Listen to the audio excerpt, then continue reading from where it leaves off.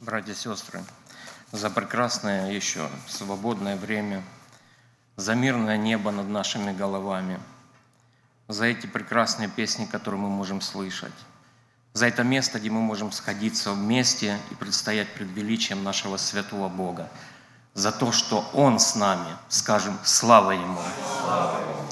И вы знаете, я думаю, каждый из нас пришел на это место, чтобы иметь общение с нашим Богом. Надеюсь, что никто сюда не пришел, потому что неудобно, возможно, перед людьми, неудобно перед церковью, потому что скажут, где был или где была. Неудобно перед родителями, что не пришел сюда, потому что заставили его.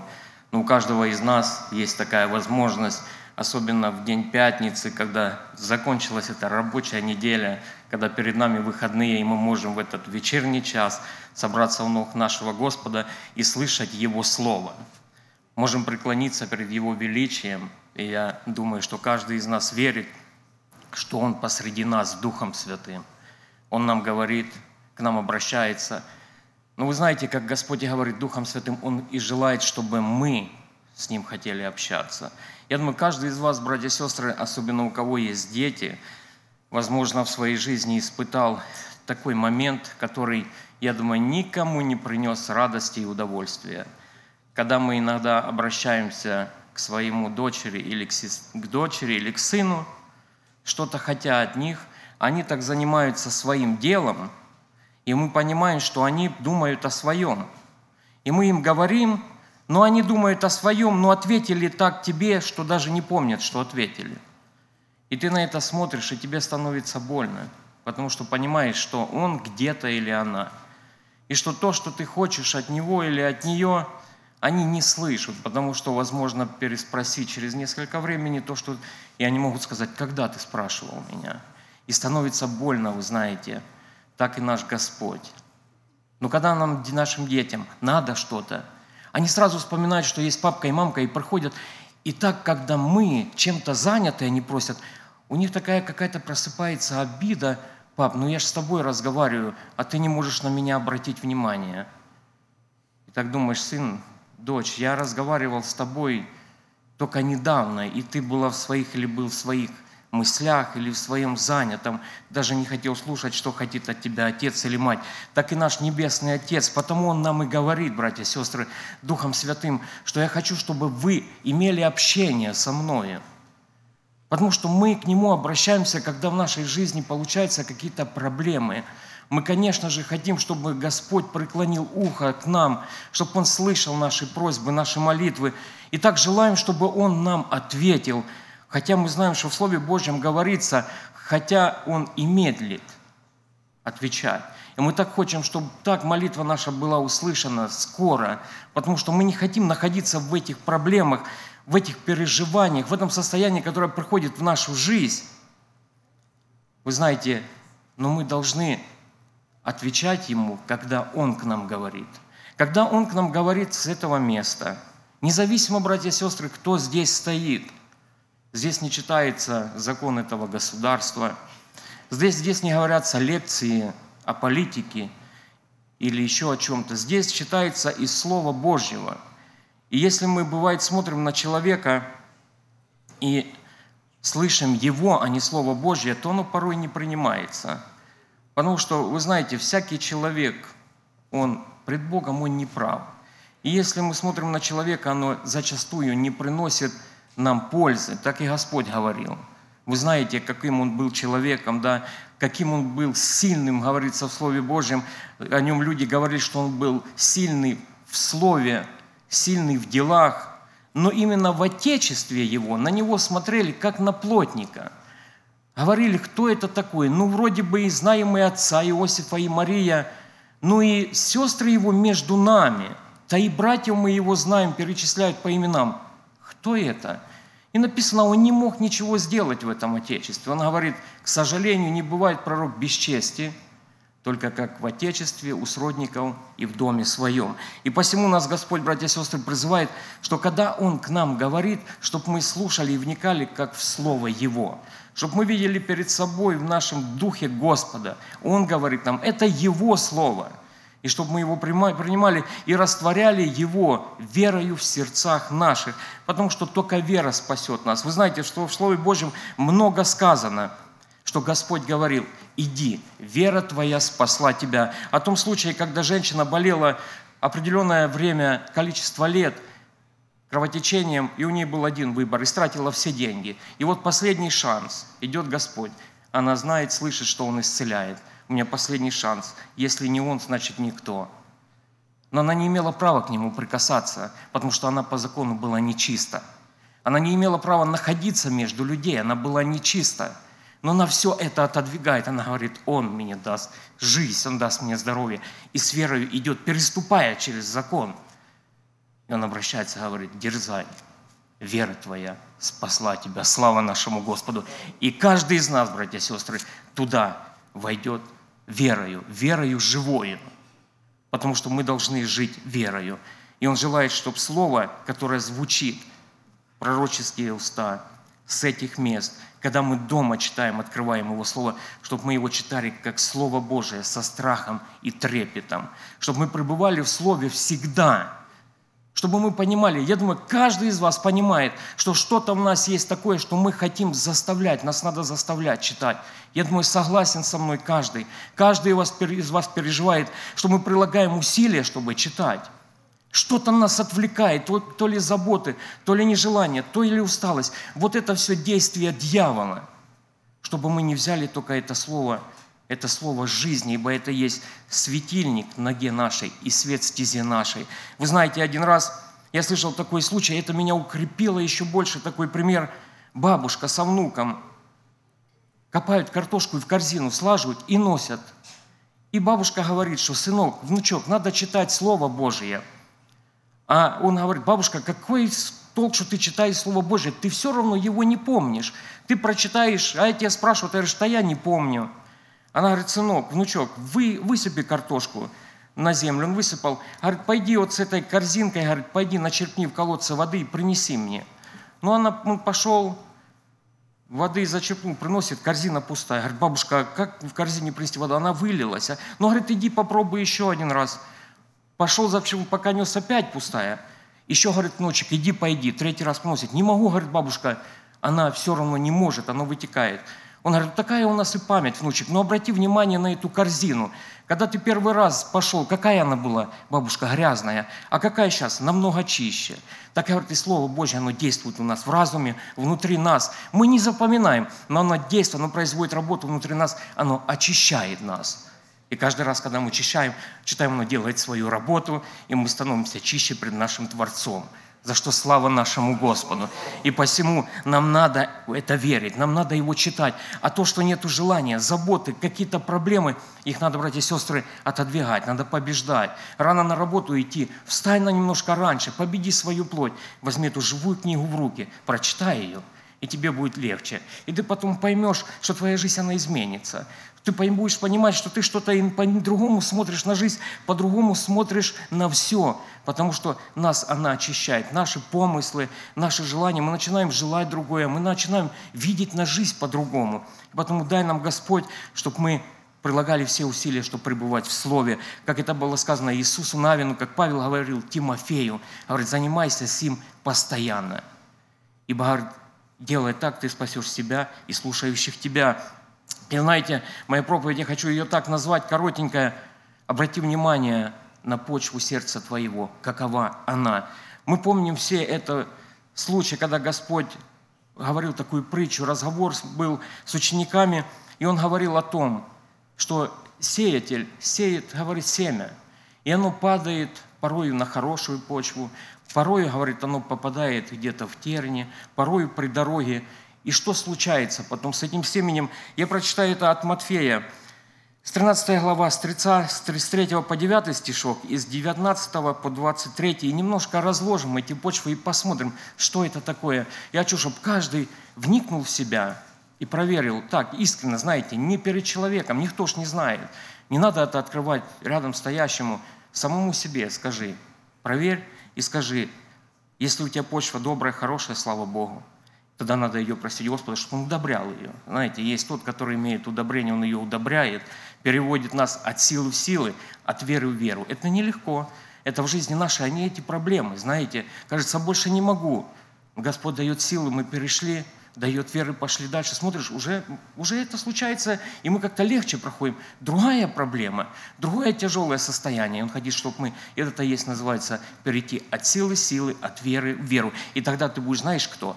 В числе тех, которые придет время, и ты поднимешь руки свои, как тот орел. Написано, поднимут крылья свои, как орлы. Потекут и не устанут, пойдут и не утомятся. Ты хочешь быть в том состоянии?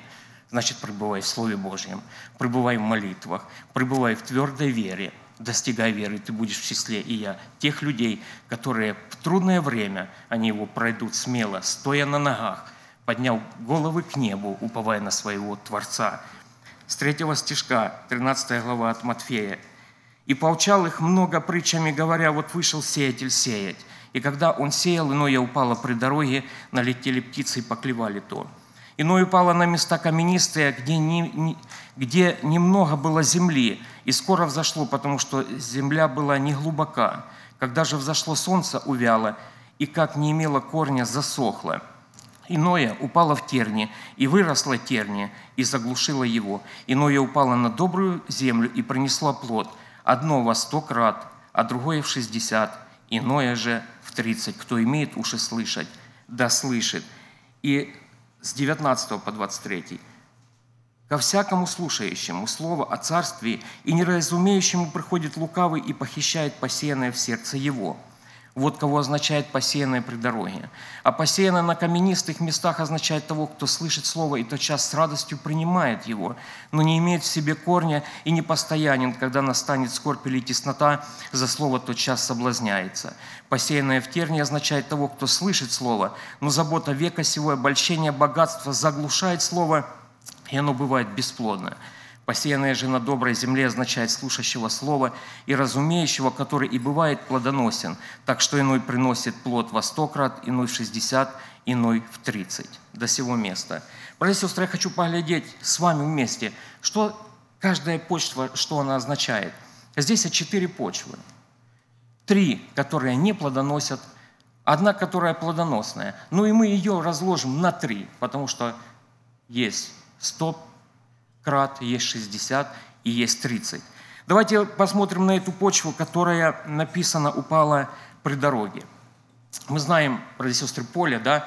И возле поля есть дорога. И вот дорога эта, она укатанная, по ней движение транспорта, по ней ходят люди. Она так укатанная, что идет дождь, и он просто становится лужей, она даже не может промокнуть. Она как камень упитанная, укатанная. И если туда семя попадает, его видно. Очень легко взять просто птицам поклевать. Это для них пища. Они только и стараются найти это легко, не надо где-то его искать в глубине где-то зелени. Вот оно перед тобою. Легко взяли, поклевали и унесли. Почва, за которой говорит, где терни, возле каждого поля хорошей почвы тоже начинается поле растений. И когда сеятель сеет, да, если возьмем руками, оно по-любому какое-то попадает туда, в траву. Оно там произрастает. Но так много там терней, что они заглушают этот колос. Во-первых, его не увидишь там между этой травы, а во-вторых, оно заглушит его, оно не сможет принести плода. Но и остальное зерно, оно падает на хорошую почву, которая приносит плод. Но и оно приносит 60, 100, 30. Почему, братья и сестры, такое? Ну, мы знаем хорошо, особенно кто с Украины, да, знает, есть такое, земля на Украине, чернозем. Вот эта земля, она держит влагу. Она такая, смотришь, ну как жирная земля. Она и впитывает в себя, и она держит. Но чем больше в земле песка, тем больше получается, эта влага, она просто проходит, она не сдерживается. И вот потому человек, который приносит плод, если он полностью в Господе, если то, что он слышит и живет, оно в нем, он приносит 100. Если немножко есть вот этого чего-то, где эта влага, она не задерживается, вот там 60. Но если еще немножко больше примесей, там 30. Но это, Господь говорит, это добрая почва. Потому что у нас у каждого разные силы. разная вера, и Господь дает, написано в Слове Божьем, каждому по вере его. Есть еще почва одна каменистая, да? Это люди, почва, которая, там и есть земля, но много камней, и зерно падает, вроде бы упало на землю, произошло, но корню некуда идти. Там она упирается в камень, солнце всходит, влага какая-то есть, оно иссушает, и это растение умирает. Давайте переведем это, если в духовное, о чем Господь говорит. Что дьяволу, вы знаете, легко похитить это слово, когда человек живет одними мирскими желаниями. Как по той дороге, транспорт и люди. Вот в жизни у нас одно мирское, ничего нету святого. Я не имею у нас, я имею у людей, которые порой называются людьми верующими. Они знают, что есть Господь, они знают, что есть Бог. Они верят, что Он пришел на эту землю, что Он умер за нас. Но они говорят, что Он открыл нам Царство Небесное. Он прошел этот путь тяжелый, человек не мог его пройти. И потому Он за нас это сделал. Мы, если будем стараться, не сможем. И потому они живут, у них полностью мирские желания и побуждения. Дьяволу очень легко воровать посеянное у них. То слово, которое падает на каменистую, люди, которые, вы знаете, с желанием, они служат Богу, действительно, у них что-то такое горит. Но когда проходит какая-то проблема, даже бывает в церкви, замечали, они могут с одной проблемы от другой убежать, где-то ищут легкого. Таких людей порой нельзя ни сказать, ни обличить, не говоря уже за трудное время. Господь говорит, когда придет времена тяжелые за слово, они просто отпадают, они не могут, они желают служить так легко. К сожалению, вы знаете, много сейчас таких проповедей, как было сказано, на Ютубе откроешь, и зачастую, к сожалению, такое исповедание. Они проповедуют какое-то свое государство. Я просто смотрю и не понимаю, кто-то свое, где он живет, и говорит, что вот это и все, другое тот злодей, другой свое. Братья и сестры, наше Отечество, оно на небесах. И нету разницы, откуда мы, Украина, Россия, Белоруссия, Америка, мы все граждане неба, куда стремимся. Мы все единокровные братья и сестры, потому что мы соединены кровью нашего Господа Иисуса Христа. И нету разницы, какой мы национальности, какого мы цвета кожи, на каком мы языке разговариваем. Это ничего не имеет разницы. Если кто-то об этом говорит и об этом помышляет, и пытается что-то защитить свое Отечество на земле, тот неправо поступает. Тот не стремится в небесное Отечество. Тот не служит для небесного Отечества. Тот не приносит плод для небесного Отечества. Он пытается что-то здесь сделать для земного. Я не думаю, что к таким благоволит Господь. И другая почва – это добрая почва. И помоги нам, Господь, что если мы знаем, что мы служим Богу, что-то немножко нас все-таки отвлекает, дай Бог, чтобы мы старались, чтобы этого не было. И эта почва, последнюю хочу упомянуть, которая эти терни, которые заглушают. Столько вот этих забот, как вот брат и говорил, посмотрел, где друзья. А потому что чем больше этих доходов, тем больше открывается возможностей.